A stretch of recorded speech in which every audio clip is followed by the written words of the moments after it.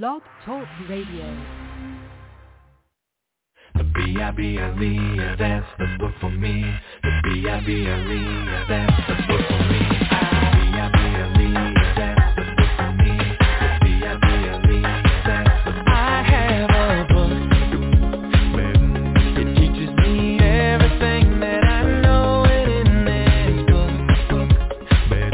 it shows me how I need to grow in my life. I read it every single day. It is the truth. It is my life and it's the way. It is how God speaks to me. The B-I-B-L-E, yeah, that's the book for me.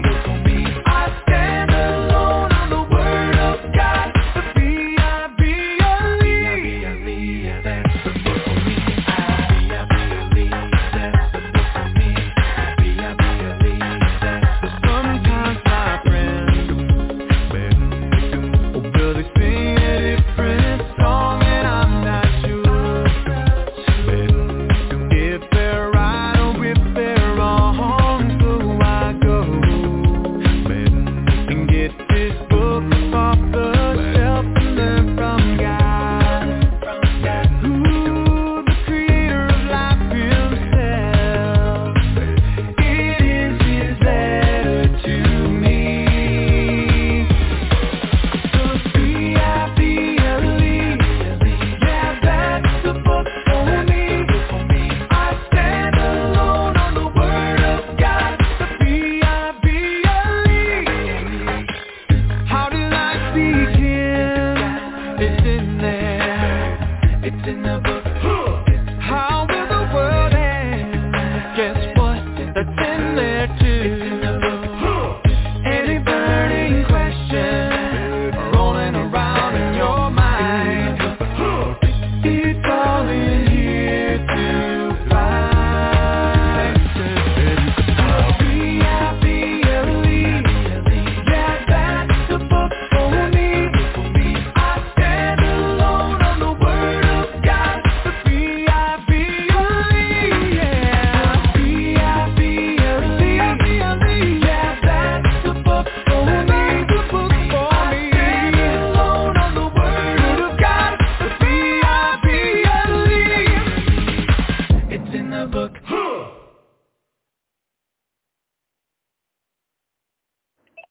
That's right. The answers to life's most important questions are in the B-I-B-L-E.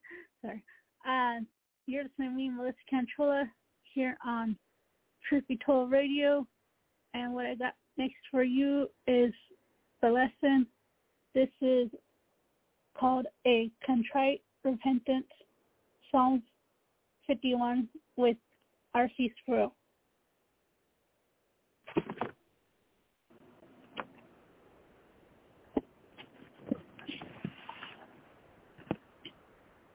As we continue now with our study in repentance in Psalm 51, I have to remind you that we're airing these programs as part of Renewing Your Mind and our radio broadcast, but also at the same time we are videotaping this series for use in churches and in private homes.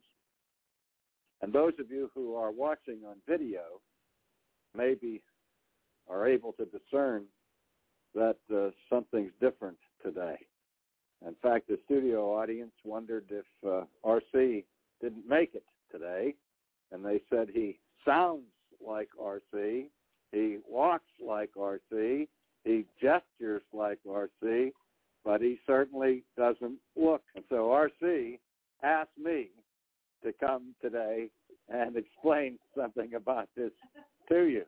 The last time I changed my hairdo, I created a small crisis in Christendom and it made me existentially aware of how people respond, not so much to what you say, but how you wear your hair or what tie you have on. So let's get that behind us before we continue. For those of you who are listening on radio and wondering what this is all about, I got my hair cut.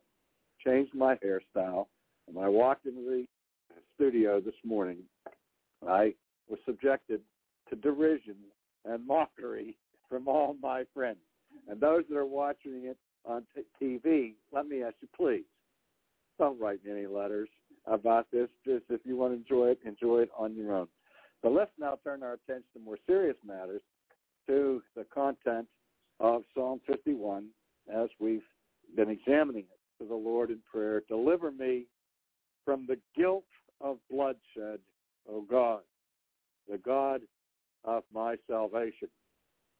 David is repenting here not only for his sin of adultery with Bathsheba, but also for the contrived conspiracy he entered into with his general Joab to place Bathsheba's husband Uriah at the front line of battle to ensure Uriah's death, that David may possess Bathsheba for himself. And so he is here expressing his guilt of flipping through the TV channels.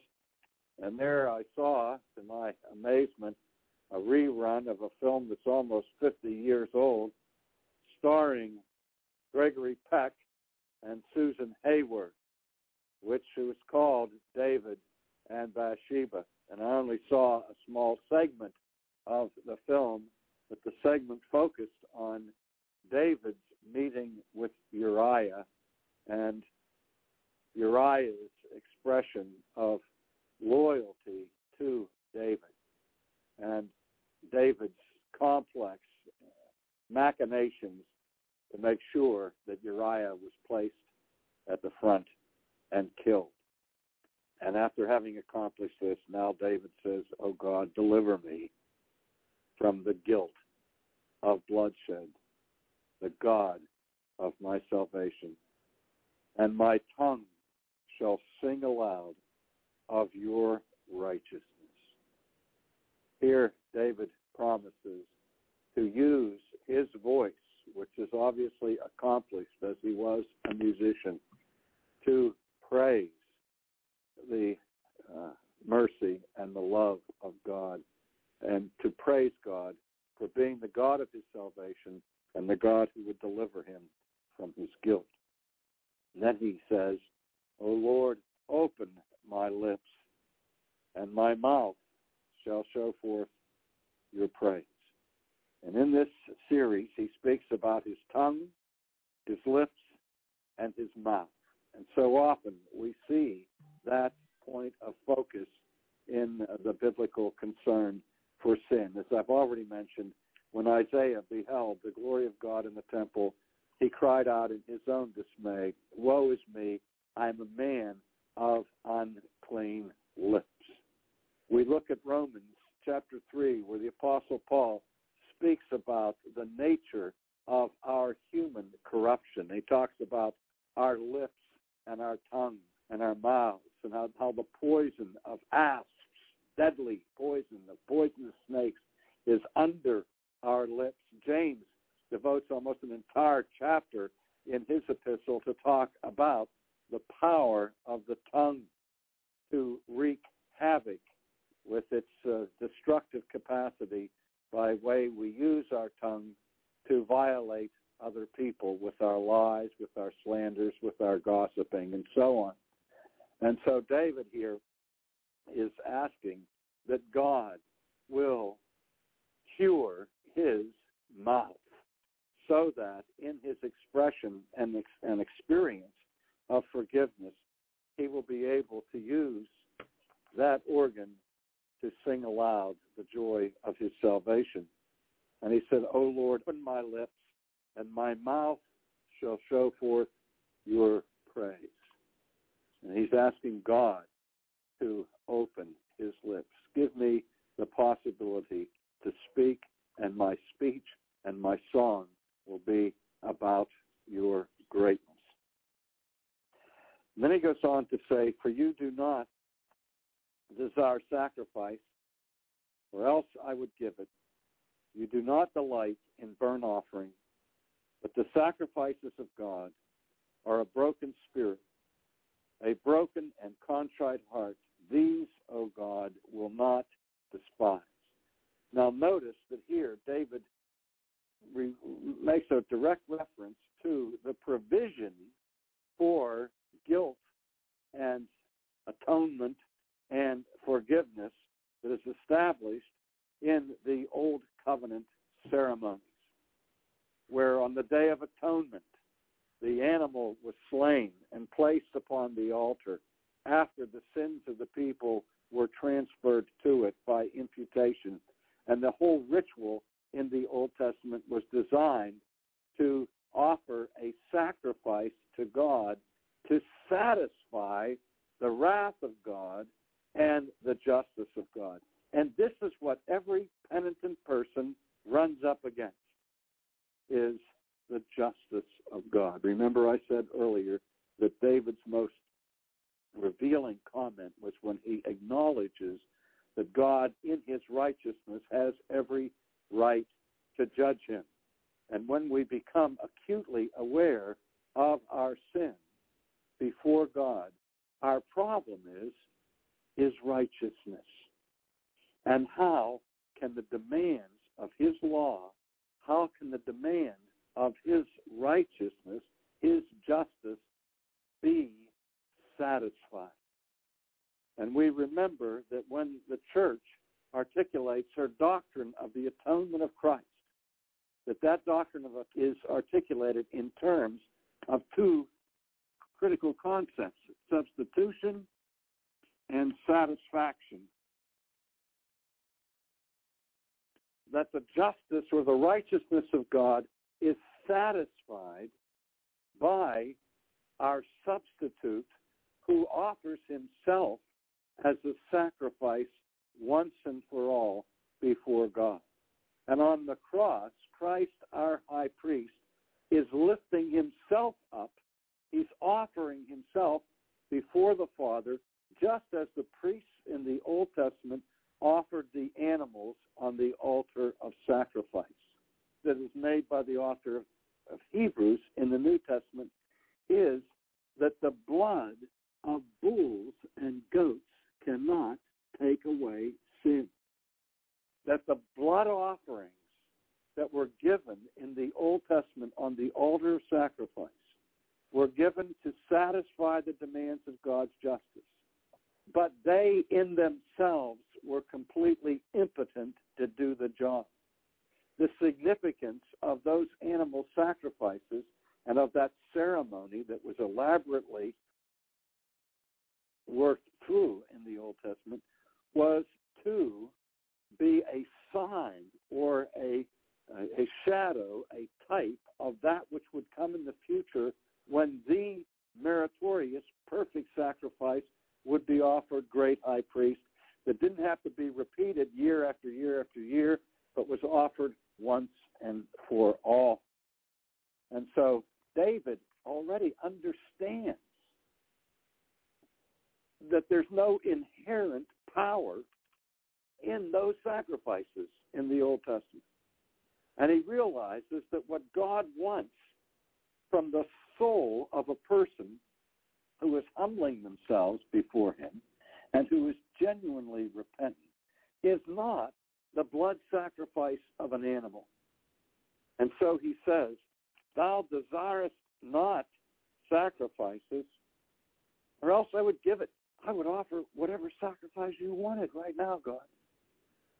But I understand that can't do it. Any sacrifice that I offer, any animal that I put forth, cannot pay for my crime against you.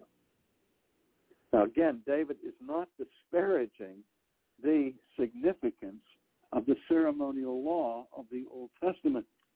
He's looking beyond it to the full meaning of it that will not come until David's greater son, who actually is the one who makes it possible for David to be forgiven in the first place, his son who is also his Lord. He said, you do not delight in burnt offering, but the sacrifices of God are a broken spirit, a broken and contrite heart. These, O God, you will not despise. In other words, the only sacrifice that David has to offer to God at this time is his broken spirit, his contrite heart. Now, one of the most important things that we need to learn about repentance is the nature of true repentance as distinguished from false or inauthentic forms of repentance. And the distinction we make in theology is the distinction between attrition, contrition.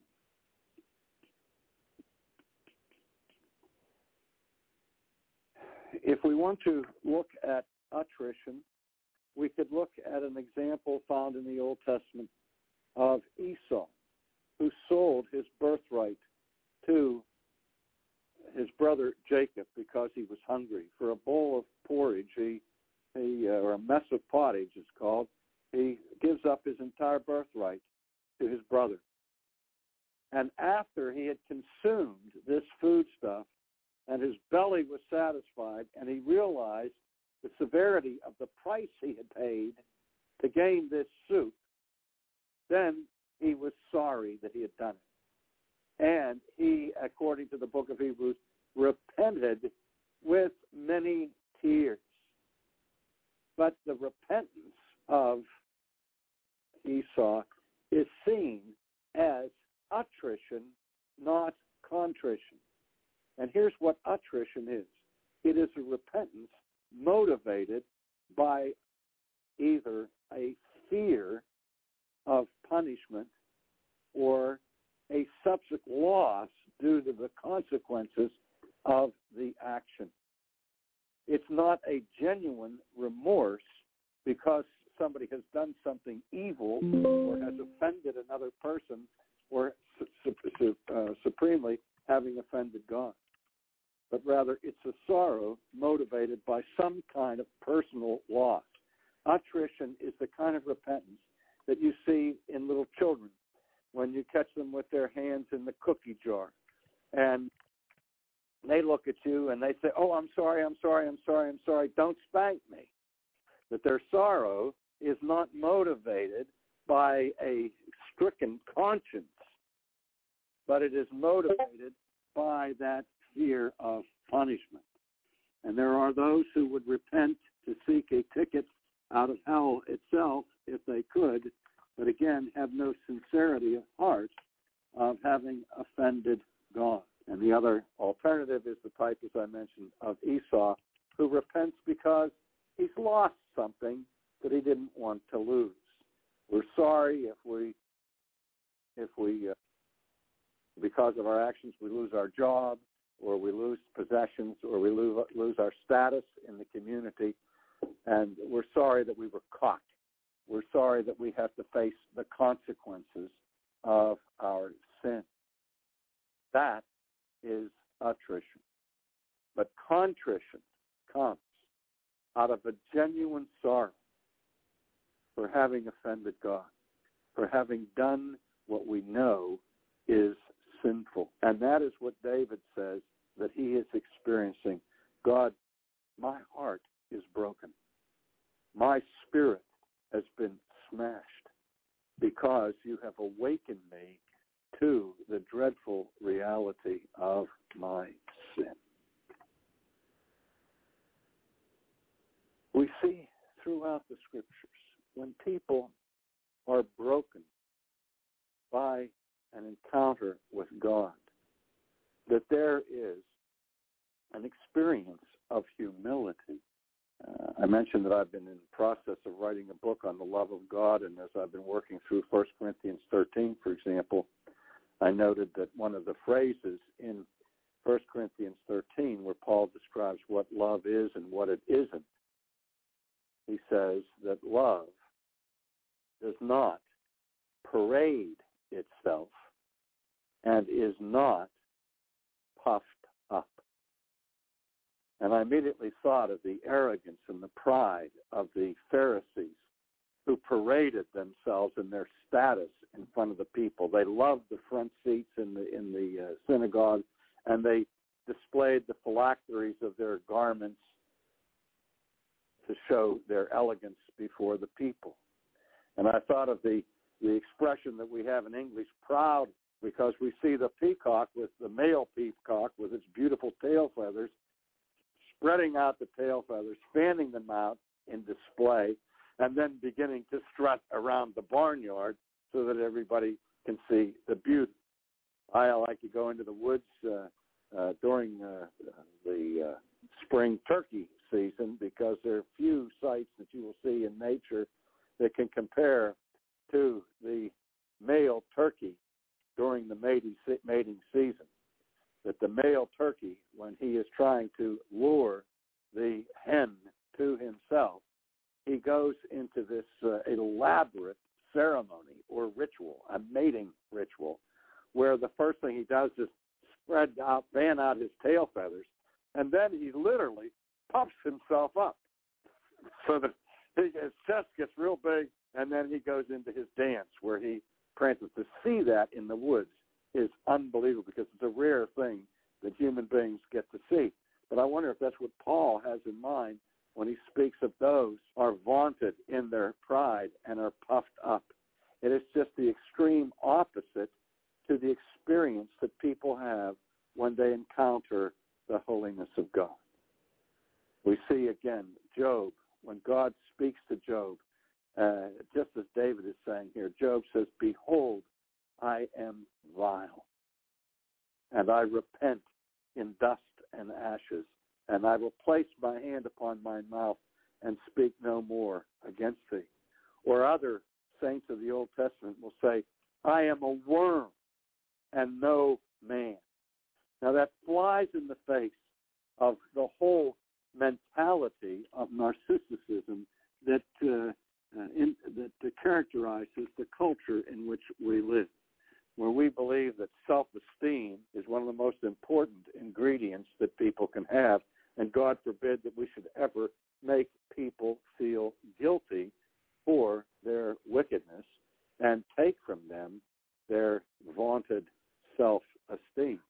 Well, I believe that the dignity of human beings is important, and that there is a place that we should be protective of the fragile confidence of human beings and not crush people's spirits. I certainly believe in that, but we can't go so far with this concern for self-esteem that we create people who are hardened to being broken by the spirit of holiness that drives us to our knees, just as David experiences here when he experiences contrition, where he says, "Behold, the sacrifices of God are a broken, contrite heart.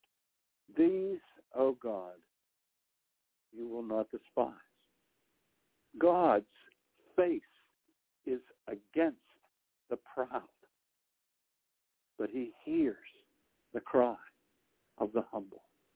God has never despised a person who comes before him in contrition with a broken heart, whose heart is broken because of an awareness of one's sinfulness.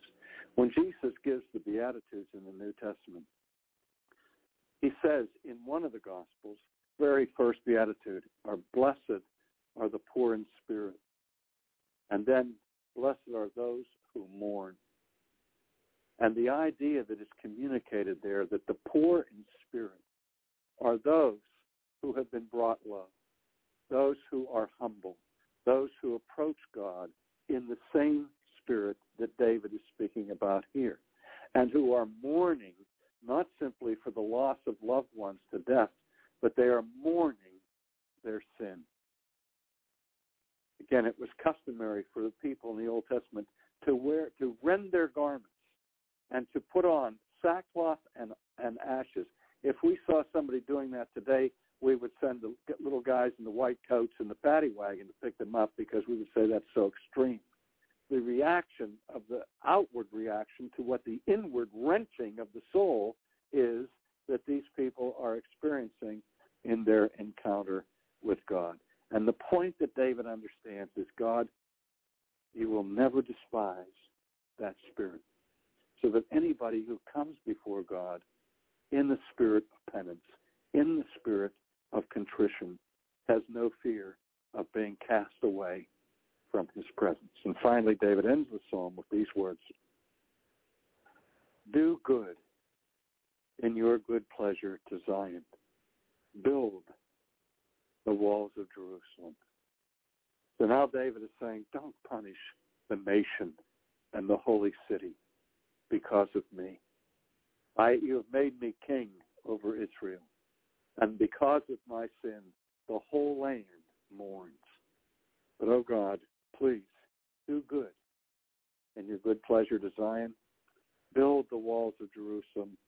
Then you will be pleased with the sacrifices of righteousness, with burnt offering and whole burnt offering, and then they shall offer bulls upon your altar. And here the psalm ends. But we have one more session left. And even though we're finishing Psalm 51 today, in our next session we're going to look at Psalm 10's, what I believe is the sequel to this psalm, his expression of the joy of forgiveness.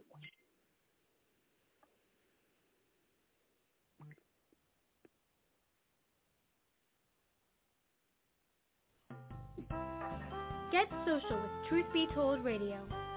Check us out on our Facebook like page as Truth Be Told Radio. You can find our website at truthbetoldradio.com. That is truthbetoldradio.com.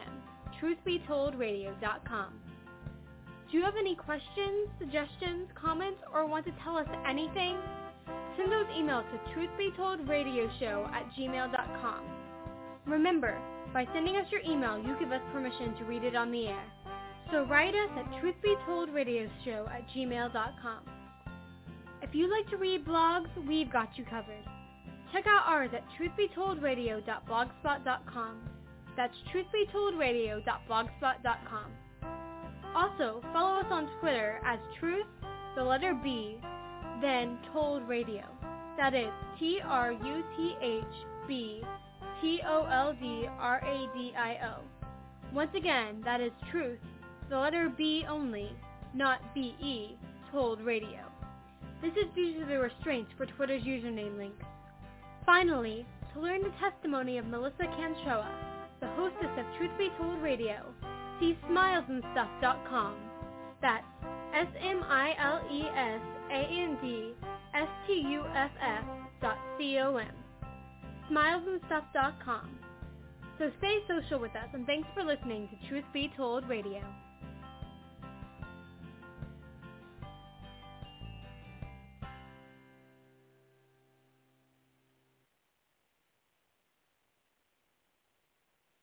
A global flood on Mars? This is Ken Ham, a publisher of the award-winning family magazine called Answers. The planet Mars is marked with evidence of massive amounts of erosion, so much so that many scientists believe there was a global flood on Mars. Now, our planet is also covered with evidence of a global flood, rock layers stretching across continents, miles of sediments laid down by water, and so much more. And yet most scientists refuse to consider there was a global flood on Earth. Why do they believe in a global flood on a planet with no liquid water today, but reject one on a planet 70% covered in water? Because ultimately, it's a spiritual issue. You see, they don't want to believe the Bible's history. The heavens declare the glory of God. You can dive into studying that glory at AnswersRadio.com. Listen to this program again and many others at AnswersRadio.com.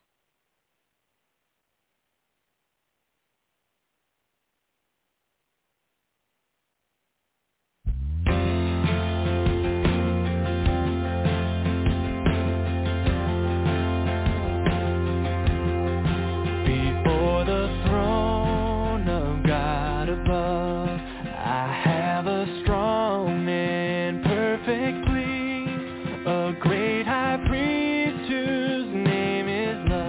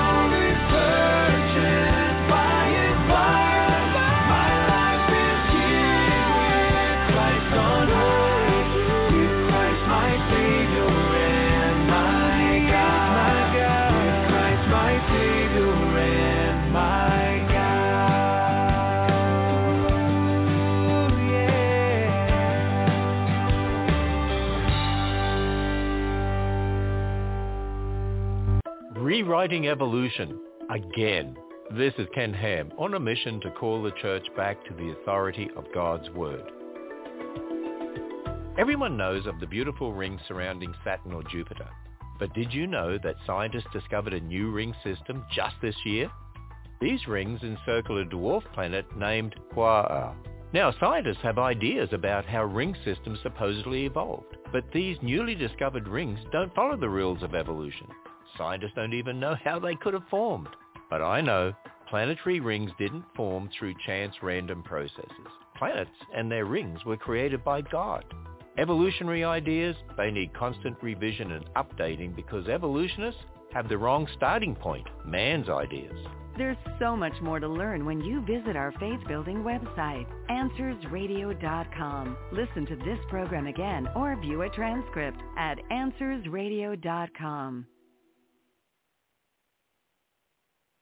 Ba ba ba ba Bible book. Ba ba ba Bible book. We'll do the Bible book. Ba ba Bible book. We'll do the Bible book. Ba ba Bible book. We're gonna learn all the books from the bottom to the top and do the Bible book. Ba ba Bible book. Genesis, Exodus, Leviticus, and Numbers. Do the Bop. Do the Bop. Deuteronomy, Joshua, Judges, and Ruth. We'll do the Bop. Bop, do the bop, yeah. First and Second Samuel, First and Second Kings, First and Second Chronicles, makes me wanna sing. Do the bop, come on, oh yeah. We'll do the Bible book, bop, bop, Bible book. We'll do the Bible book, bop, bop, Bible book. Soak it in your brain like water in a mop and do the Bible book, bop, yeah. Bible book, Ezra, Nehemiah, Esther, Job, Psalms, Proverbs, do the bop, bop. Ecclesiastes, Song of Songs, Isaiah, Jeremiah, do the bop, oh yeah. Lamentations, Ezekiel, Daniel, and Hosea, Joel, Amos, Obadiah, Jonah, Micah, Nahum, do the bop, oh yeah. We'll do the Bible book, Bible book, we'll do the Bible book, Bible book, we'll do the Bible book, Bible book, we'll do the Bible book, your mom and pop, so do the Bible book, Bible book. Habakkuk, Zephaniah, Haggai, Zechariah, Malachi. Made it through the old, now let's move on to the new and see what we can find. Made it through the old, now let's move on to the new. Matthew, Mark, Luke, John, Acts, Romans, and Corinthians. 1 and 2. Galatians, Ephesians, Philippians, Colossians, and Thessalonians. 1 and 2. First and Second Timothy, Titus, and Philemon. Hebrew, James, First and Second Peter, and John. 1, 2, 3, and don't forget to do the Bible book, Bible book. We'll do the Bible book, Bible book. We'll do the Bible book, Bible book. We'll do the Bible book, Bible book. We had a lot of fun, I wish we didn't have to stop. Do the Bible book, oh yeah. We'll do the Bible book, Bible book. We'll do the Bible book, Bible book. Do the Bible book, Bible book. We'll do the Bible book, Bible book. Gonna learn all the books from the bottom to the top. Soak it in your brain like the water in a mop. If you learn this song, you'll impress your mom and pop. We had a lot of fun, I wish we didn't have to stop. Oh no. We'll do the Bible book, Revelation.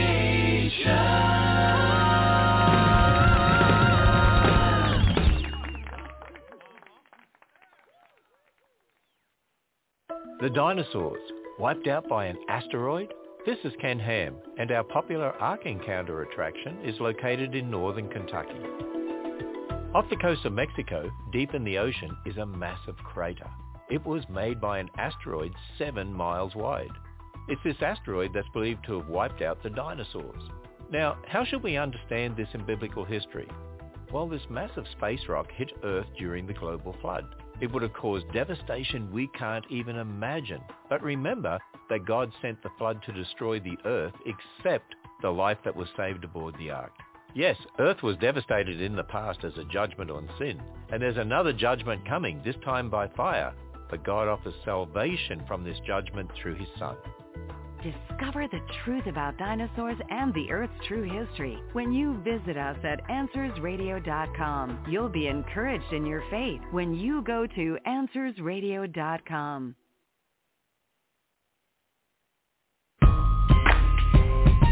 Yeah, he made us all, yo. Yeah, God made us all, yo. God made me and you. Sing, children. So we all have a different story.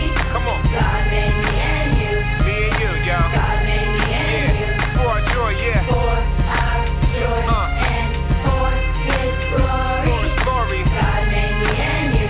Me and you, yep. God made me and you. Yeah. When God created the heavens and earth, he did it to show off his glory and worth. In Genesis 1, what we see in each verse is God made a world that is truly diverse. From icebergs to insects, tornadoes to trees, from lions to lizards, flamingos to fleas. Each in their own way, their God they are praising. Their differences cry out, God is amazing. But the crown jewel of the work of his hands are made in his image, both woman and man. We're not accidents, we are part of his plan. Yup, God made me and you. Let's go. So we all have a different story. God made us. God made me and you. Yeah. God made me and you. For our joy, y'all. For our joy and for his glory. For his glory. God made me and you. Yeah. God made me and you. Come on. Just as two snowflakes are never the same, each person is different, unique in their frame. God made them all, each kind and each sort. He made some people tall and some people short. Dark skin, light skin, and all in between. In each color and shade, his beauty is seen. The Lord knows the number of hairs on your head, whether brown or black, whether blonde, gray or red. What some call ethnicity and others call race, we should celebrate as a gift of God's grace. You're wonderfully made from your feet to your face. Yup, God made me and you. Let's go. So we all have a different story. We all different. God made me and you. God made us though. God made me and you. Yeah. For our joy and for his glory. God made me and you. Yeah. God made me and you.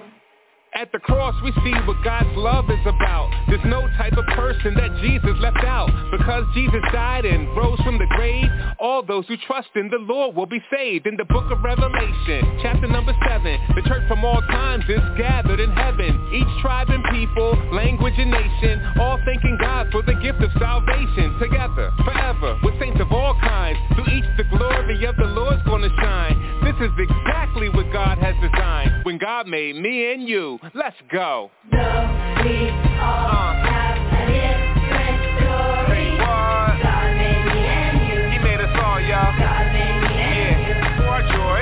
For our joy and for his glory. God made me and you. Say what? God made me and you. Yeah. Different colors and different shades, all fearfully and wonderfully made. Through each the glory of God displayed. God made me and you. For all of our you, all are lost. All is great need for the cross. Jesus died, rose, and paid the cost. God made me and you. Different colors and different shades, all fearfully and wonderfully made. Through each the glory of God displayed. God made me and you. For all of our you, all are lost. All is great need for the cross. Jesus died, rose, and paid the cost. God made me and you. Rewriting evolution again. This is Ken Ham on a mission to call the church back to the authority of God's Word. Everyone knows of the beautiful rings surrounding Saturn or Jupiter. But did you know that scientists discovered a new ring system just this year? These rings encircle a dwarf planet named Quaoar. Now, scientists have ideas about how ring systems supposedly evolved, but these newly discovered rings don't follow the rules of evolution. Scientists don't even know how they could have formed. But I know, planetary rings didn't form through chance random processes. Planets and their rings were created by God. Evolutionary ideas, they need constant revision and updating because evolutionists have the wrong starting point, man's ideas. There's so much more to learn when you visit our faith-building website, AnswersRadio.com. Listen to this program again or view a transcript at AnswersRadio.com. Yeah. Yeah. A mighty fortress. A mighty fortress. A mighty fortress is our God. Yeah. A bulwark. A bulwark never failing. Yeah, yeah. He's a helper. A helper, he amid the flood. Yeah. Of mortal ill. Of mortal ill prevailing. Yeah. For still.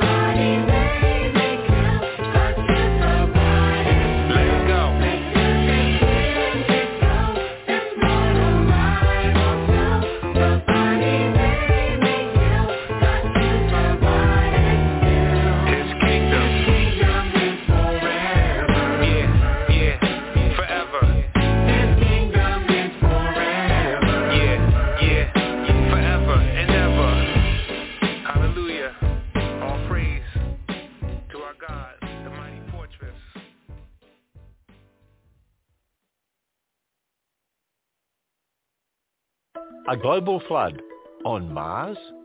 This is Ken Ham, a publisher of the award-winning family magazine called Answers. The planet Mars is marked with evidence of massive amounts of erosion, so much so that many scientists believe there was a global flood on Mars. Now, our planet is also covered with evidence of a global flood, rock layers stretching across continents, miles of sediments laid down by water, and so much more. And yet most scientists refuse to consider there was a global flood on Earth. Why do they believe in a global flood on a planet with no liquid water today, but reject one on a planet 70% covered in water? Because ultimately, it's a spiritual issue. You see, they don't want to believe the Bible's history. The heavens declare the glory of God. You can dive into studying that glory at AnswersRadio.com. Listen to this program again and many others at AnswersRadio.com.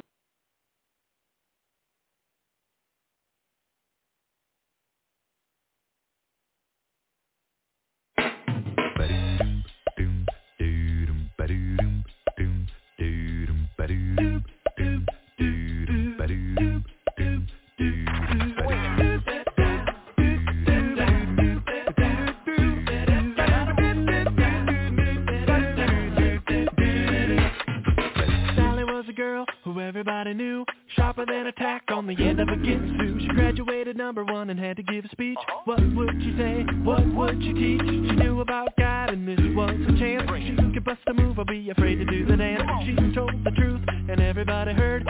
She got brave 'cause she understood. If you want a bad fruit, you got to move. Get up and get grooving.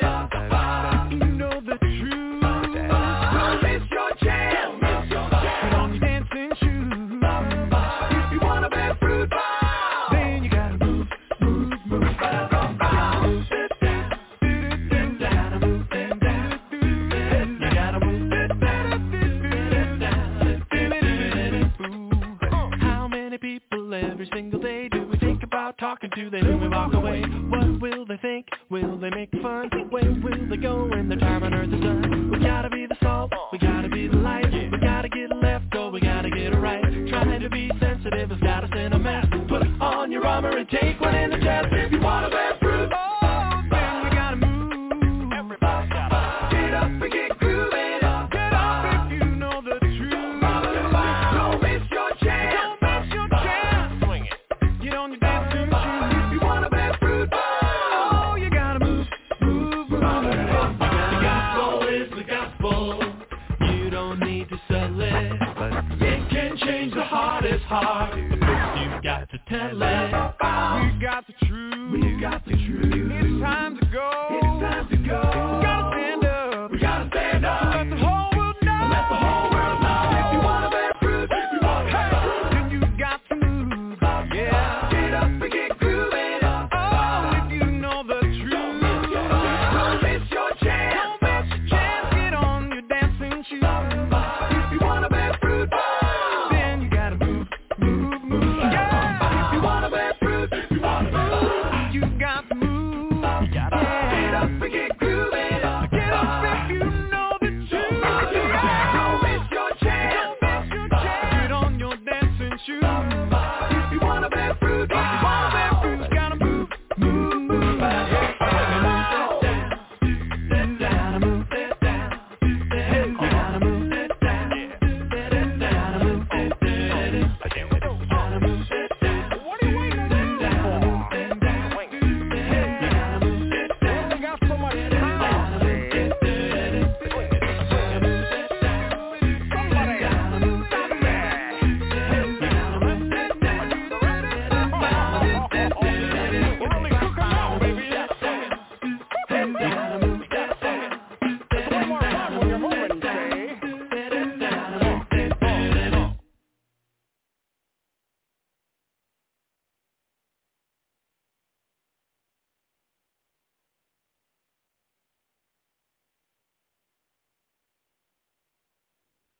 And now, this is a lesson, actually a clip from Wretched, also known as Wretched Radio and Wretched TV show. This is from their YouTube channel. This is why the Duggars and millions of other Baptists were deceived by Bill Gothard.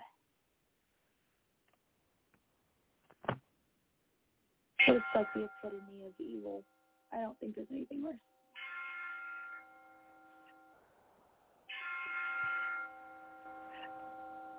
It's patriarchal, it's authoritarian, women don't have rights, children break. The IBLP teachings aren't Christianity, they're something entirely different.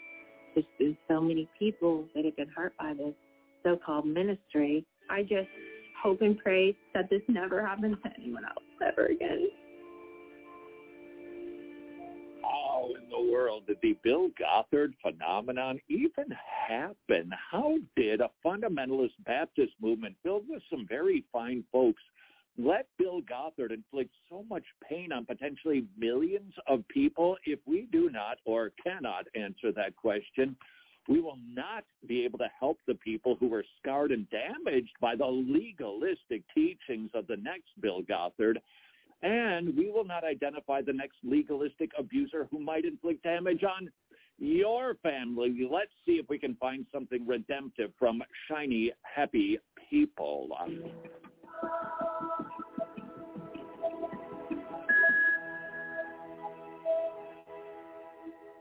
While there are no doubt other issues that allowed Bill Gothard to find fertile soil in the fundamentalist movement, focus on 4 related words that will reveal why Gothard's teachings took root and what to be on the lookout for.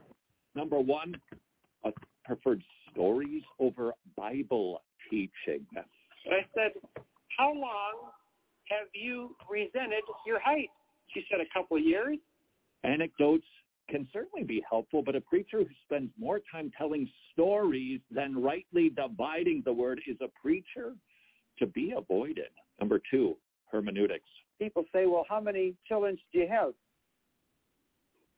The answer is, how many blessings of God?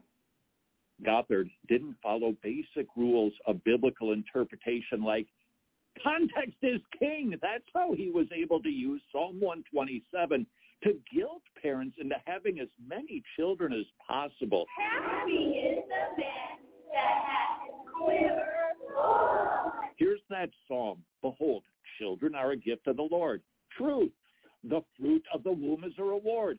Truth, like arrows in the hand of a warrior, so are the children of one's youth. In other words, the psalmist is actually talking about boy babies who will grow up to protect and defend. Not as many kids as you can possibly have, which might gasp include girls. Blessed is the man whose quiver is full of them. Yes, it's a blessing, but the context does not infer you need to have as many children as you can possibly give birth to. Repopulate the nation with godly sons and daughters. Now is the time. Another hermeneutical deficiency is Gothard's use of the analogy of Scripture interpreting Scripture. You can't take a single verse and apply it without considering, what the rest of the Bible has to say, particularly about your subject. And you see that regularly with Gothard. He takes a fairly obvious truth and applies it without any limits. We're all proud of these mothers, fathers who obeyed the Lord in bringing more sons and daughters into the world. Number 3, application. Because Bill Gothard didn't let Scripture interpret Scripture, he would take a biblical truth, not have any brakes put on it, and let other Scriptures define and limit that biblical truth. Let me show you some examples. Back to Psalm 127, it says kids are a blessing, but it doesn't state we should strive to create as many blessings as possible. Bill Gothard was performing eisegesis.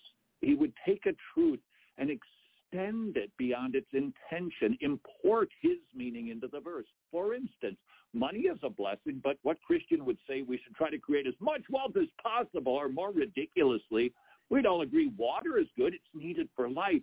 But it would be foolish to then conclude you must drink as much water as a human can possibly consume every second of every day without fail. Ridiculous indeed.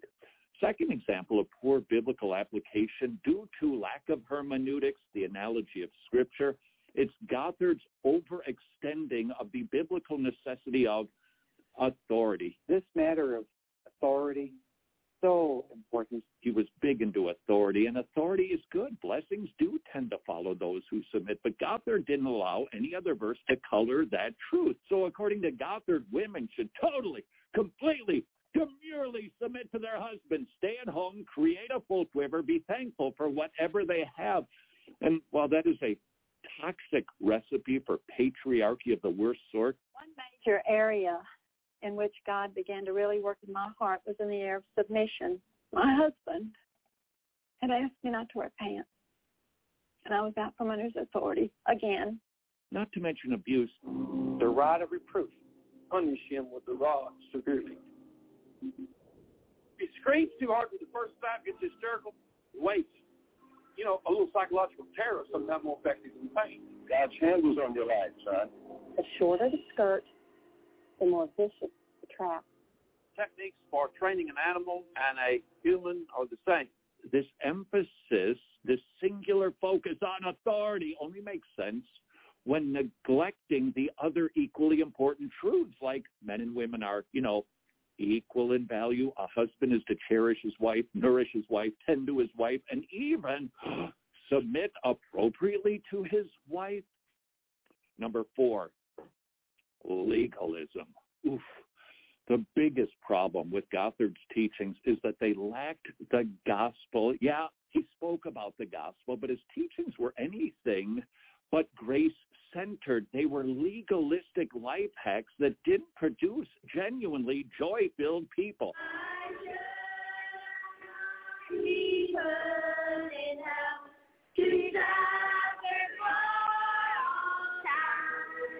Here are just a few examples of Gothard's legalism.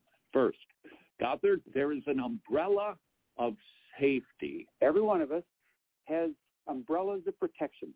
If we get out from under that umbrella, we expose ourselves to the realm and the power of Satan's control. If you do everything you are told to do by those in authority over you, then you will be safe. If you don't look out, you're going to end up dead in a gutter with a dirty needle dangling from between your toes. As long as we're under these umbrellas of protection, Satan cannot get through with destructive temptation. Is it true that life goes well when you follow God's precepts? Of course, Proverbs makes that general promise. Even pagans benefit from godly practices without believing in God. And that is why Gothard could boast of the success of these principles because, well, they will work to a degree. Gothard's umbrella of protection, it's a work-based system that depends on your obedience. You must do in order to be safe. That is law, not gospel. That is legalism, not liberty. Furthermore, obedience is not your protector. God is just one of many psalms that describe God as our protector. Psalm 91, whoever goes to the Lord for safety, whoever remains under the protection, there's our word of the Almighty, can say to him, you are my defender. You are my protector. You are my God. In you I trust. He will keep you safe from all hidden dangers. His faithfulness will protect and defend you. God is our protector, not an umbrella of authority that you work to create and sustain. Second example of legalism, if you visit the Gothard website, entire tabs dedicated to rule keeping, obedience, like learn and live out Jesus' teachings in your heart and life. In other words, keep the laws. And of course we should keep the laws. Those laws, though, have no authority over the believer. They don't get you saved. They don't keep you saved. You'll hardly find the gospel or the correct motivation for obedience. We should strive to keep his laws, but the motivation for obedience must be propelled by our response to the amazing obedience of Jesus, which he imputes to us. Gothard emphasized obedience without providing the correct motivation. God's love in Christ. The Gothard website, it is do, but done by Jesus, hardly found. And that's why the Netflix documentary was rightly titled Shiny, Happy People. The Gothard system is a system of onerous works, degrading rules, a lack of Christian liberty, and scant focus on the goodness of God.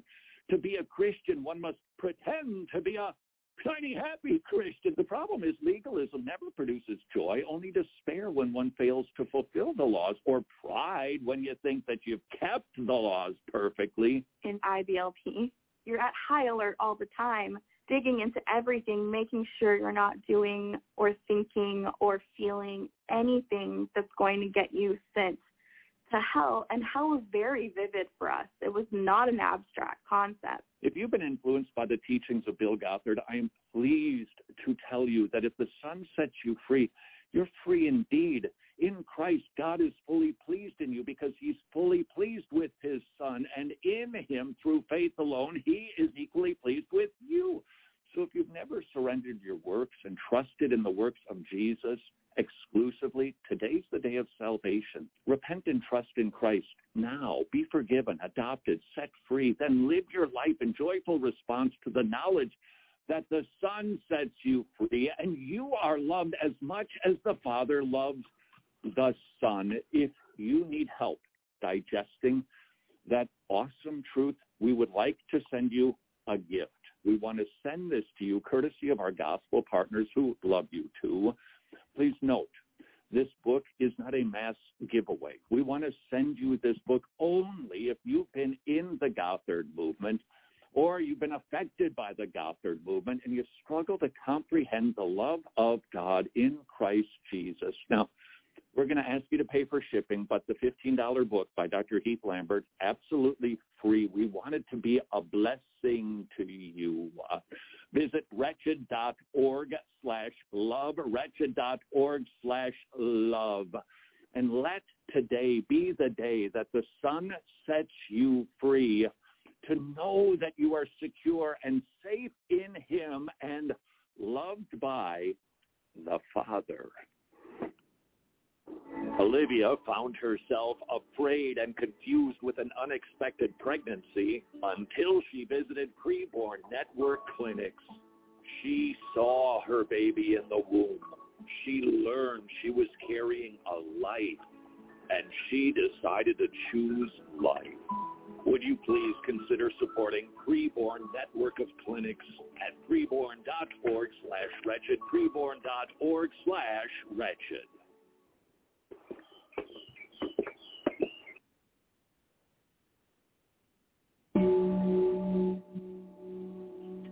You're going to heaven when you die? This, inshallah, means God willing. That is our goal. You don't know? It's all about what you've done in good and what you've done bad in life. We can never determine whether or not it's a yes or it's a no. So it's a matter of your good outweighs your bad? Absolutely, and I think that's just not just Islamical, but I think that's universal in all. So do you believe in hell? I do believe in hell, yes. So who's going to hell? Is it those who don't do enough good to outweigh their bad? Allah's the one. I can only tell you. Allah is the person who will judge this. So here's a question for you. If I'm in a court of law and I'm found guilty of a serious crime, and I say to the judge, Judge, I know I'm guilty, but here's my defense. I've done a lot of good things, and I'm hoping my good things will outweigh the bad. The judge is going to say to you, this is a court of law. I'm not going to judge you on the good things you've done. I'm here to judge you on your crimes. So when it comes to man's courts, good works are irrelevant. A judge will only judge you on your crimes. And it's exactly the same with God. We're judged for our sins and not the good things we do. So I'm going to ask you a question. Do you think you're a good person, morally? I like to think what I can bring, I'm doing good. Let's go through the 10 Commandments, the law of Moses, and see how you're going to do on Judgment Day. How many lies have you told in your life? I would say I do my best to try to always be honest. That you've told a few lies. I've been honest as much as I can, but yes, here and there, we've said, did you eat for lunch? No, when I really have. So, little white lies. Little white lies. So what do you call someone who tells lies? They say that you're not somebody who tells the truth. A liar. Somebody who does not tell the truth. Yeah, that's true. She refused to call herself a liar. So I knew I was going to have a tough time, and you'll see I did. So what do you do in such a case? Well, I resorted to giving my own testimony, which can be very powerful to illustrate the exceeding sinfulness of sin. Someone once said, the man with an experience is not at the mercy of a man with an argument. Now, have you ever stolen something in your whole life, irrespective of its value, in your whole life? It's classifying me taking my cousin's shirt so I can wear for tomorrow's outing. You stole your cousin's shirt? Yeah, but after I told her about it. So you stole and then told her? Yeah. Have you ever used God's name in vain in your whole life? I do my best not to. Jesus said if you look with lust, you commit adultery in the heart. Have you ever looked with lust? We have an Islamic perspective. There is a thing, especially for men and both equal with women. There's one glance you're allowed, which is why Muslim men, a lot of, I don't want to say Muslim men, I don't want to put that as a collection, but, men are told as equally as women, when you see the opposite gender, try to lower your gaze to avoid such thoughts. But even though God also says you will not be accounted for such thoughts, the only thing you'll be accounted for is if you take action with these thoughts. Well, Jesus said if you look with lust, you commit adultery in the heart. And Islam says Jesus is a prophet, and a prophet cannot lie. When I realized I'd broken those commandments, I'd lied, I'd stolen, I'd looked with lust a lot, as most of us have. I realized on Judgment Day I'd be guilty, and the Bible says all liars will have their part in the lake of fire. No thief, no blasphemer, no adulterer, no fornicator will inherit God's kingdom. So I realized I was in big trouble, and I found out something incredible this was nearly 50 years ago, that the Creator God provided a Savior. When Jesus suffered on the cross, just before he died, he cried out, "It is finished." He was saying paid in full. We broke God's law. Jesus paid the fine. The Bible says death is actually wages. It says the wages of sin is death. In other words, God is paying you in death for your sins. Like a judge looks at a heinous criminal who's murdered multiple people and says to him, "You have earned the death sentence. This is your wages. This is what's due to you. This is what we're paying you." And sin is so serious to a holy God, he's given us the death sentence. You're on capital punishment. Your death will be evidence to you that God is deadly serious about sin. And yet the Bible says he's the lover of your soul, provided a Savior who took the punishment. We broke God's law. Jesus paid the fine. If you're in court and you've got speeding fines, a judge will let you go if someone else pays them. He'll say, "You're guilty, but someone's paid your fine. You're out of here." Well, God can take the death sentence off you all because of what Jesus did on the cross. He rose from the dead after he suffered for the sin of the world. And now if you'll simply repent of your sins and trust in him, not your goodness, but trust in him, God promises he'll grant you everlasting life as a free gift, not because you're good, but because he's good and kind and rich in mercy. Are you basing this off the Old or the now modernized Testament?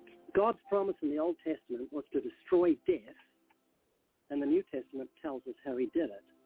And when you say modernized, I've got access to the original Greek language, so I see that it hasn't changed. So, yeah, the Old Testament, God says, "I'll destroy death for humanity." New Testament tells us how he did it.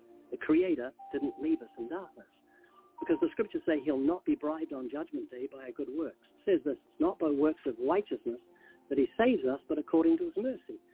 And the only way a judge can show mercy is if someone pays a fine and satisfies justice. When Jesus said, "It is finished," he was saying paid in full. That means you don't have to work to try and earn eternal life, because it can't be earned. It's a free gift of God. But do you believe that Jesus is God, or do you believe that he's a prophet? Or do you believe there's a higher power that Jesus reports to? I believe the Bible says God was manifest in the flesh. He created himself a body and filled the body as a hand fills a glove, specifically to take the punishment for our sins. It took a perfect human being to be a Lamb of God to be sacrificed for our sins. It could not be a sinner. But I could never convince you that Jesus is God in human form. Only God does that. That's what the Bible says. Jesus said to Peter, he said, "Flesh and blood hasn't revealed to you who I am, but my Father who is in heaven." So if you seek after God and say, "God, you're the Creator. If you have provided a Savior to take the punishment for my sins, and that eternal life is a free gift, please tell me, please show me." And the Bible says if we seek him with all our heart, we'll surely find him. And Jesus said, "You'll know the truth, and the truth will make you free." Do you believe in the devil? I do believe in the devil. The Bible says Satan will try and blind your minds with the good news that God has provided everlasting life as a free gift. And I hope today that you'll think about this with a deep sense of sobriety, because you don't know when you're going to die. And I don't want you to be trusting in your own goodness to save you, but in God's kindness in providing a Savior. And you've been very gracious to listen to me today. May I give you a book that I've written? Yes, absolutely. It's called Scientific Facts in the Bible. And I think this is very beautiful, and how do I say this? That's good. You're very passionate about what you do, and you put it in a book, and I admire that. I'm so pleased. Do you think you'll read it? I absolutely think I will read it. I would love to see the perspective of what you have to say and what's the truth about the matter of it. I would love to see where you get your ideas from and where you get your thoughts and your beliefs from. Real quick, here are 3 things to help you grow in your faith. The Living Waters podcast, the Evidence Study Bible, 200 of the most commonly asked questions of the Christian faith, and much more. The Starter Kit, 4 of the most popular gospel tracks, available at livingwaters.com. If you've never seen Crazy Bible, you've got to see it. It's one of my favorites. You can watch it right now by clicking up to your left.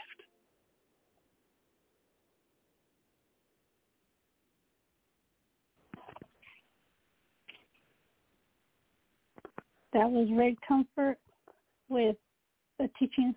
Wait till you, the clip. Wait till you hear her take on lust for Muslim men, and you can find that on the YouTube channel Ray Comfort Just Witnessing. And thanks for listening, Melissa Cantrola. What I got for you next is called What? It's when you when we understand the text.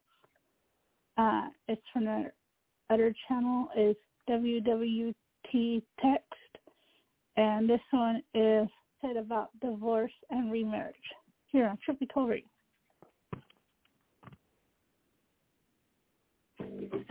Marriage can be a messy thing because it's made up of two sinful people. But marriage can also be a wonderful thing that honors the Lord. And God has given us instructions in His Word when we understand the text.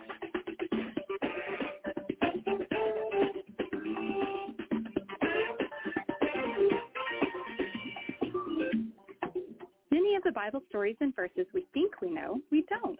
When we understand the text, is committed to teaching sound doctrine and rebuking those who contradict it.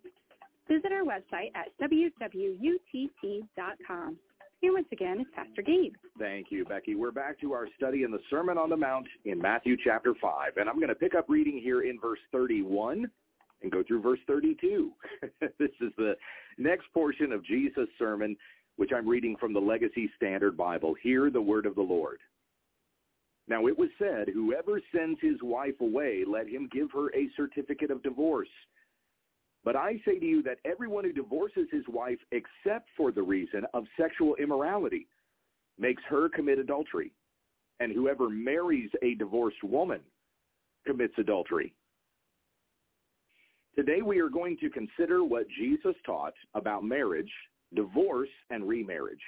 Now, this particular episode, like most, is just 20 minutes long, so this isn't going to be terribly exhaustive, but I think we'll give a good understanding of what Jesus teaches here and then later on in Matthew 19 as well. First, let's get very basic. What is marriage? Marriage is a covenant union between one man and one woman for life.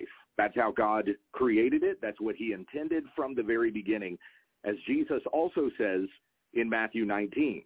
It's there in response to the Pharisees concerning a question they had about divorce that Jesus said, have you not read that He who created them from the beginning made them male and female, and said, for this reason a man shall leave his father and mother and be joined to his wife, and the two shall become one flesh. So they are no longer two, but one flesh. What therefore God has joined together, let no man separate. And then the Pharisees go on to say, why then did Moses command to give her a certificate of divorce and to send her away?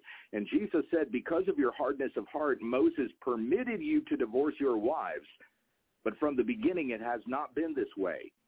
And I say to you, whoever divorces his wife except for sexual immorality and marries another woman commits adultery. Similar sort of a statement that Jesus makes here in the Sermon on the Mount.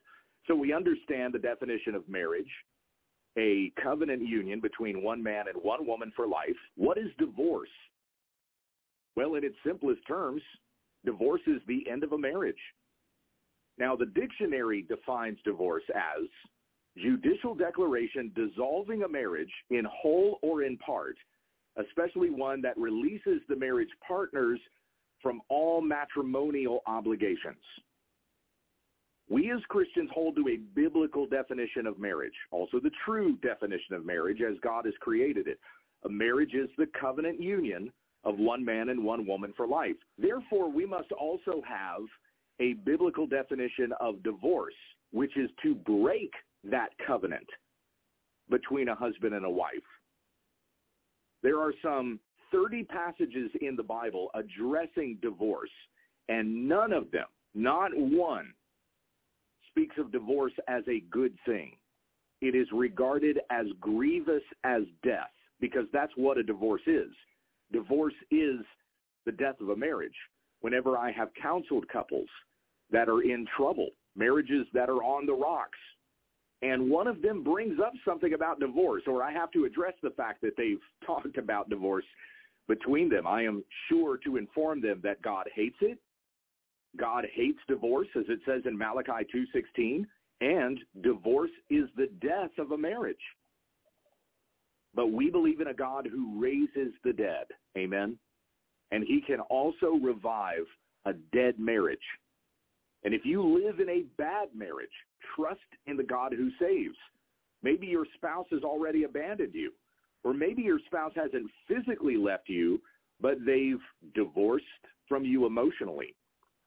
They're more dedicated to their friends or to video games or looking at things on the computer that they shouldn't be looking at. Maybe you have a spouse that's more dedicated to a career, or it just has no emotional desire to be with you at all. Maybe your spouse has been unfaithful. Maybe your parents got divorced, and the effects of that, you feel like you've never actually recovered from that. I tell you to trust in the God who is always faithful, who will never leave you and never forsake you. Maybe you have been through a divorce, and I hope that you humble yourself before the Lord. Jesus died on the cross even for the sin of divorce. Turn to him for repentance, and he will forgive you. Desire to walk in the way of Christ on the path of righteousness and holiness, but never think of the grace of God as permission for you to get a divorce. Now, here in these two verses, Jesus gives an exception clause. Verse 32, I say to you that everyone who divorces his wife except for the reason of sexual immorality. And we'll come to understand that further here as we go. Whenever we start talking about the subject of divorce in our American context especially, you almost always hear this statistic. 50% of all marriages in America end in divorce, right? You've heard that stat before? Well, that statistic is not true. It's based on an inflated number that came out in the 80s when the divorce rate peaked. And boomers, I hate to break it to you, but that was y'all. The worst divorce rate in America was in the 80s, and it was the baby boomer splits. And by the way, the first president to endorse no-fault divorce was a conservative, or a quote-unquote conservative. It was Ronald Reagan. When he was governor of California, he passed the no-fault divorce law.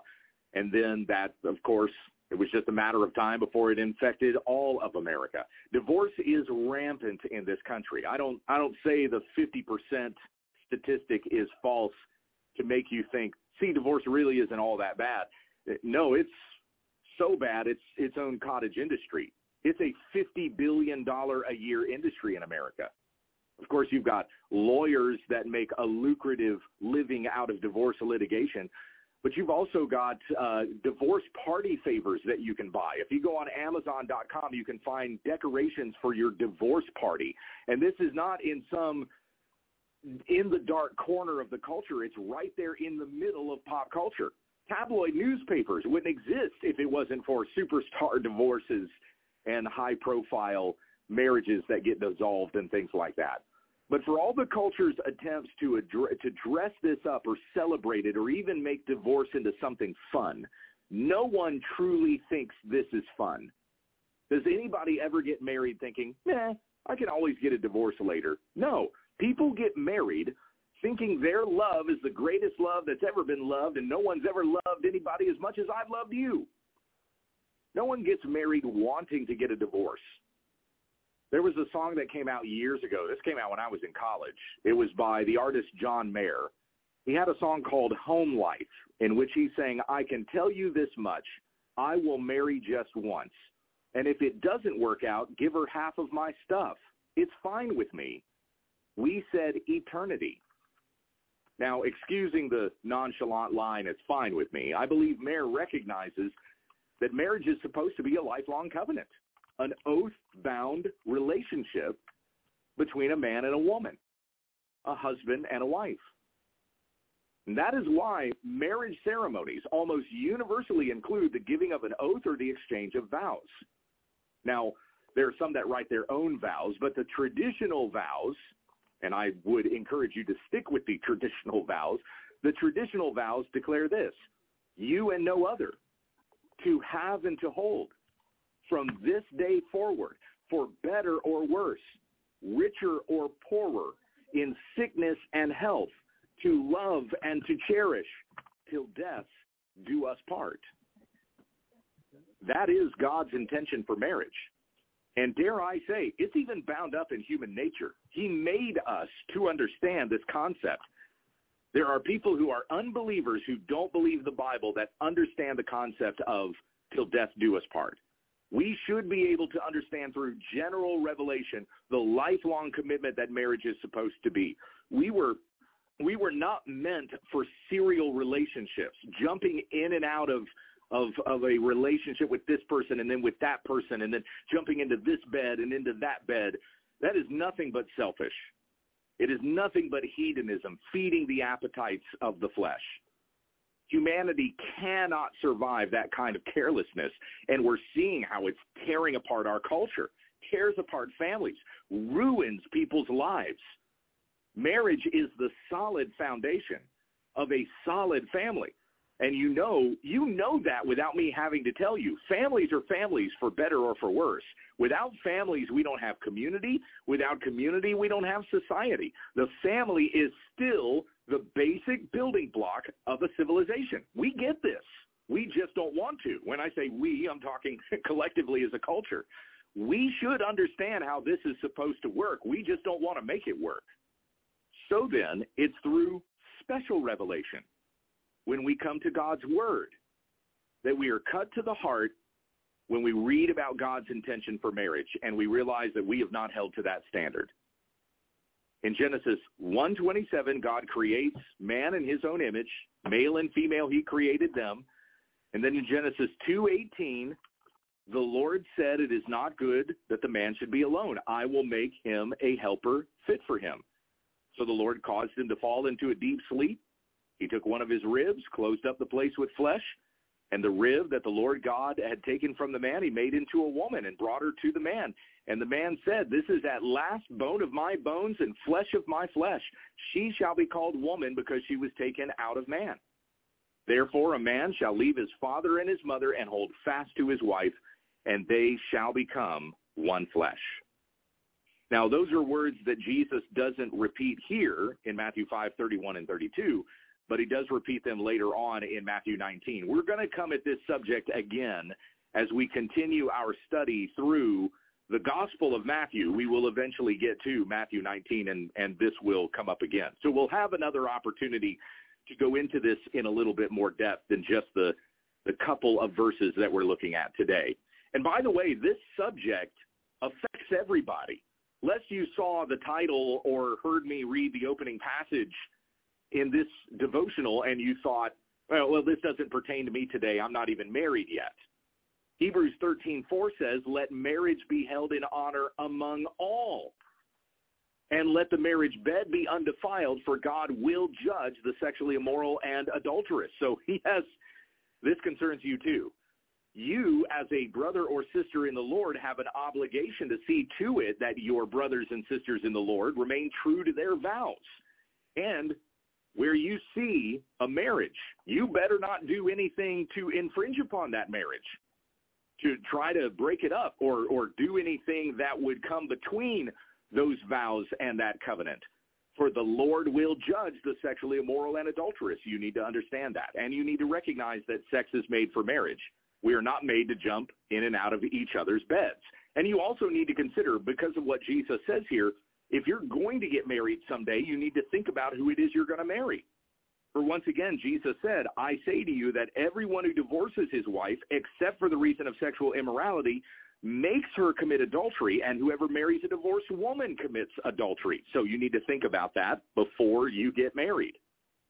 In verse 31, Jesus mentions here a certificate of divorce. And we read about that in Deuteronomy 24:1-4.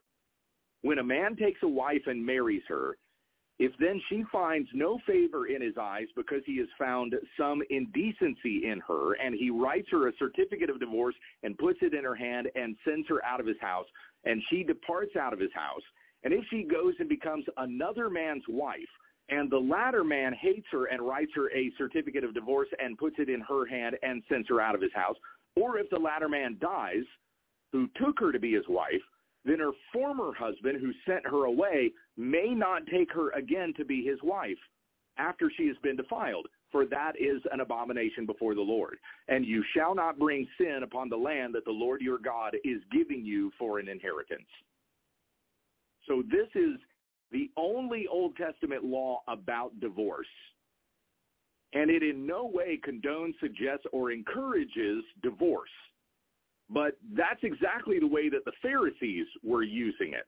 They were twisting that instruction in Deuteronomy 24 to give permission for divorce, to let men divorce their wives who didn't really like their wives very much. So Jesus quotes the law exactly, and he explains it. He was explaining Deuteronomy 24, 1 through 4, which the Jews were using as an excuse to divorce for any reason, as long as they gave a certificate of divorce. And Jesus said, no, you've missed the point of the law. Divorce is unloving. It is destructive, and it makes adulterers out of one another. You have caused your wife to commit adultery, and you have caused the man she married to commit adultery. Just as the law said, you have brought sin upon the land God gave you as an inheritance. I mean, in just these two verses, in just verse 32 here, Jesus demonstrates how divorce tears people up. And it's not just the person that goes through a divorce. It's other people down the line. It's kids, it's families, it's communities, it's societies, it's entire cultures can come crumbling down because of unfaithful marriages. You want to destroy a society? Destroy marriage. It brings sin upon the land. Now, with regards to verse 32 here, where Jesus gives an exception clause, we have to be very careful lest we commit the same error that the Pharisees made. You might be tempted to throw anything under the label of sexual immorality and justify divorce for any reason. Well, I caught my husband looking at porn, and so I can divorce him now because that's sexual immorality. Is that how we're supposed to understand this? You could say something as foolish as, well, because a husband and a wife are sexual partners, then any kind of sin he commits against her would be sexual immorality, and she is justified in divorcing him. Sexual immorality in this case is adultery. If a man has sex with another woman outside of marriage, he's committed adultery, and she is justified in divorcing him. Or if the shoe is on the other foot, he is justified in divorcing her if she's the one who has committed adultery. There's no wrongdoing on the part of the person who did not commit this sin. Remember that marriage is a covenant between two people.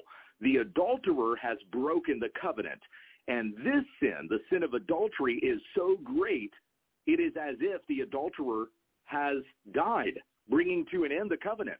Because what would have happened to that adulterer in Israel if the law had been carried out? He would have been put to death. Consider these words from the Westminster Confession of Faith, chapter 24, of Marriage and Divorce, paragraph 5.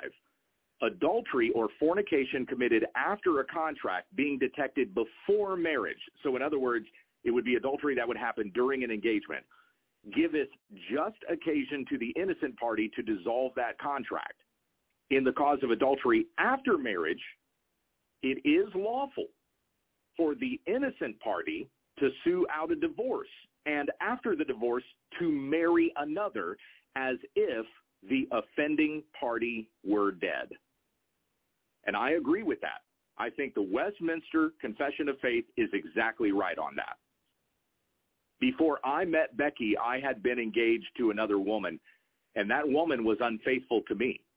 Adultery was committed after a contract being detected before marriage, and the engagement was dissolved. Before Becky and me, she was married to another man, and he committed adultery after marriage.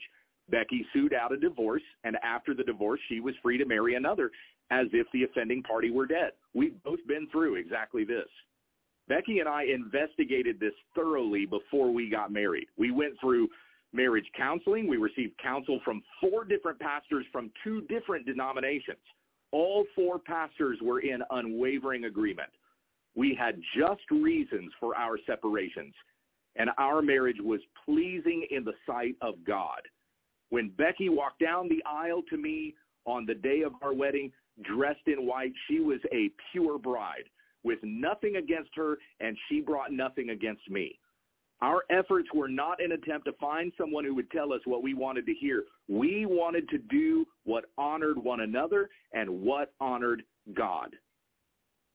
But there were people that didn't agree with our wedding. I had some very fundamentalist family members who emailed me and tried to oppose the marriage. One of such persons I managed to convince that everything that we were doing was pleasing in the sight of God, and he ended up coming to the wedding, and I was very thankful for that. Becky and I have been a picture of how the grace of God covers over our sin and brings something beautiful out of it. We were both in terrible relationships before we met each other. We have a great marriage, but that is against our natures. It's not like we're just naturally kind, happy people, and so therefore we have a great marriage. No, we can show you from our previous relationships exactly what kind of people we are. Even in those failed relationships, we can't say that we did everything right. Yet God had mercy on us. He showed us his grace, and we exercised that grace between one another so that we have the kind of marriage that we have today. And we become a testament to say that if God can bring us up out of the ashes, if he can turn us into the beautiful family that we are now, he can redeem you as well. And even if a happy marriage is not in your future, that breaks my heart. But even if that's not what's going to happen for you on this side of heaven, you can still know with confidence that you are forgiven your sins. You are a bride of Christ and will be united together with him forever in glory. That's the eternal marriage we should be looking forward to. See, marriage on this side of heaven is a picture of that marriage when the church is with Christ forever in glory. God will be faithful to his promises, even though people are not. You must confess your sins to God, be cleansed of all unrighteousness, walk in holiness before him. If you are in a marriage that's in a bad place, do what you need to do to make it right with your spouse. Ask that God would forgive you both, and make your marriage into something that honors him. It's not going to be easy, and it doesn't happen overnight. But if you believe in a God who raises the dead, he will also raise your dead marriage to life. In all things that we do, friends, let us honor Christ with our whole lives, knowing that he forgives us, he makes us new, knowing that he is promising us an eternal kingdom for those who endure to the end. Heavenly Father, we thank you for this gift of marriage that has been given to us to be a picture of the relationship that Christ has with his church. But of course, marriages are made up of two sinful people, and we don't always get it right. So have mercy on us and teach us to have mercy on each other, to be selfless in our marriages, for Christ was selfless toward us, giving his own self, dying on the cross for our sins, rising again from the grave so that whoever believes in him, our sins can be forgiven and we have eternal life. That same grace that he shows to us, teach us to show it to one another and help us to live lives of holiness that honor each other and honor the Lord. It's in Jesus' name that we pray. Amen. Thank you for listening to When We Understand the Text with Pastor Gabe Hughes. If you'd like to support this ministry, visit our website, www.utt.com, and click on the Give tab in the top right corner of the page. Join us again tomorrow as we continue our Bible study When We Understand the Text.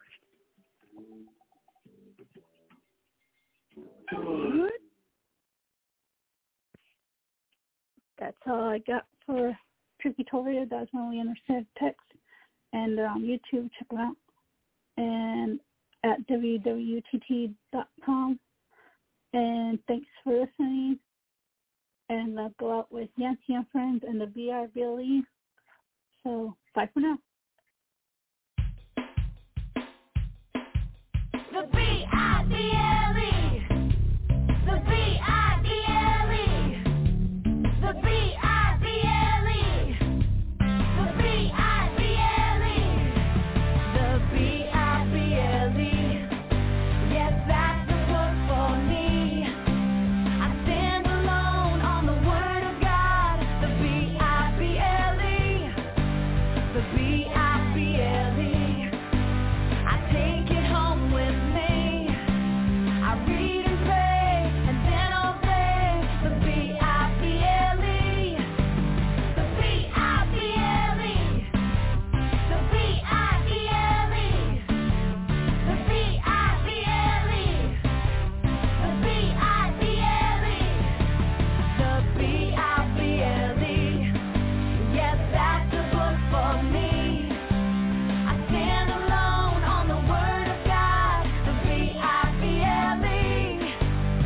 be